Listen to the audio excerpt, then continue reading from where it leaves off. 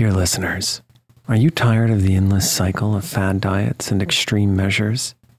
It's time to wake up to a better weight loss solution with Rowbody. As someone who's been through the ups and downs of weight loss, I know firsthand the challenge of trying to find what will stick. That's why if I qualified for Rowbody today, I'd jump at the chance for a scientifically backed program that supports long-term success. With Rowbody, you'll gain access to the most popular weight loss shots on the market, paired with personalized lifestyle changes. Over 200,000 people have already chosen Row to help them lose weight.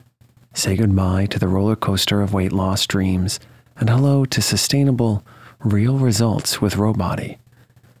Go to row.co/snoozecast. Sign up today and you'll pay just $99 for your first month and $145 a month after that. Medication costs are separate.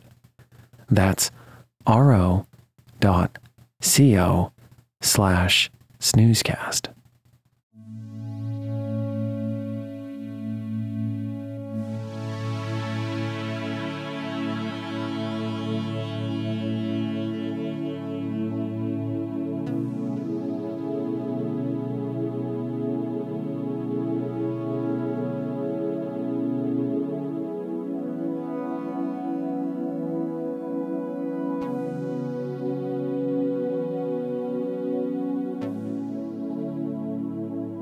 Welcome to Snoozecast, the podcast designed to help you fall asleep.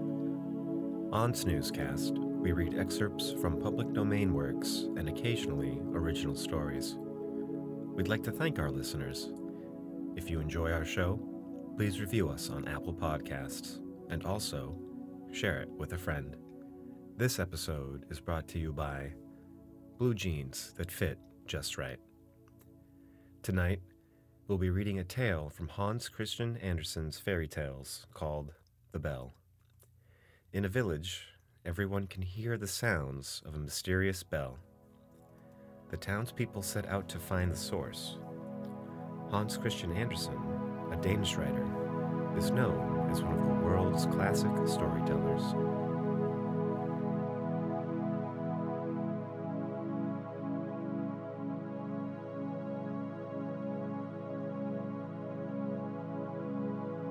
Let's get cozy. Close your eyes. Relax your body into the softness of your bed. Now, take a few deep breaths.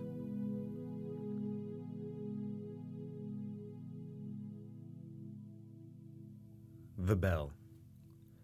People said, "The evening bell is sounding. The sun is setting." For a strange, wondrous tone was heard in the narrow streets of a large town. It was like the sound of a church bell, but it was only heard for a moment, for the rolling of the carriages and the voices of the multitude made too great a noise. Those persons who were walking outside the town, where the houses were further apart, with gardens or little fields between them, could see the evening sky still better, and heard the sound of the bell much more distinctly. It was as if the tones came from a church in the still forest. People looked thitherward and felt their minds attuned most solemnly. A long time passed, and people said to each other, "I wonder if there is a church out in the wood. The bell has a tone that is wondrous sweet. Let us stroll thither and examine the matter nearer." And the rich people drove out, and the poor walked. But the way seemed strangely long to them, and when they came to a clump of willows which grew on the skirts of the forest, they sat down and looked up at the long branches, and fancied they were now in the depth of the green wood. The confectioner of the town came out, and set up his booth there, and soon after came another confectioner, who hung a bell over his stand as a sign or ornament, but it had no clapper, and it was tarred over to preserve it from the rain. When all the people returned home, they said it had been very romantic, and that it was quite a different sort of thing to picnic or tea party. There were 3 persons who asserted they had penetrated to the end of the forest, and that they had always heard the wonderful sounds of the bell. But it had seemed to them as if it had come from the town. One wrote a whole poem about it, and said the bell sounded like the voice of a mother to a good, dear child, and that no melody was sweeter than the tones of the bell. The king of the country was also observant of it, and vowed that he who could discover whence the sounds proceeded should have the title of universal bell ringer, even if it were not really a bell. Many persons now went to the wood for the sake of getting the place, but one only returned with a sort of explanation, for nobody went far enough, that one not further than the others. However, he said that the sound proceeded from a very large owl in a hollow tree, a sort of learned owl that continually knocked its head against the branches. But whether the sound came from his head or from the hollow tree, that no one could say with certainty.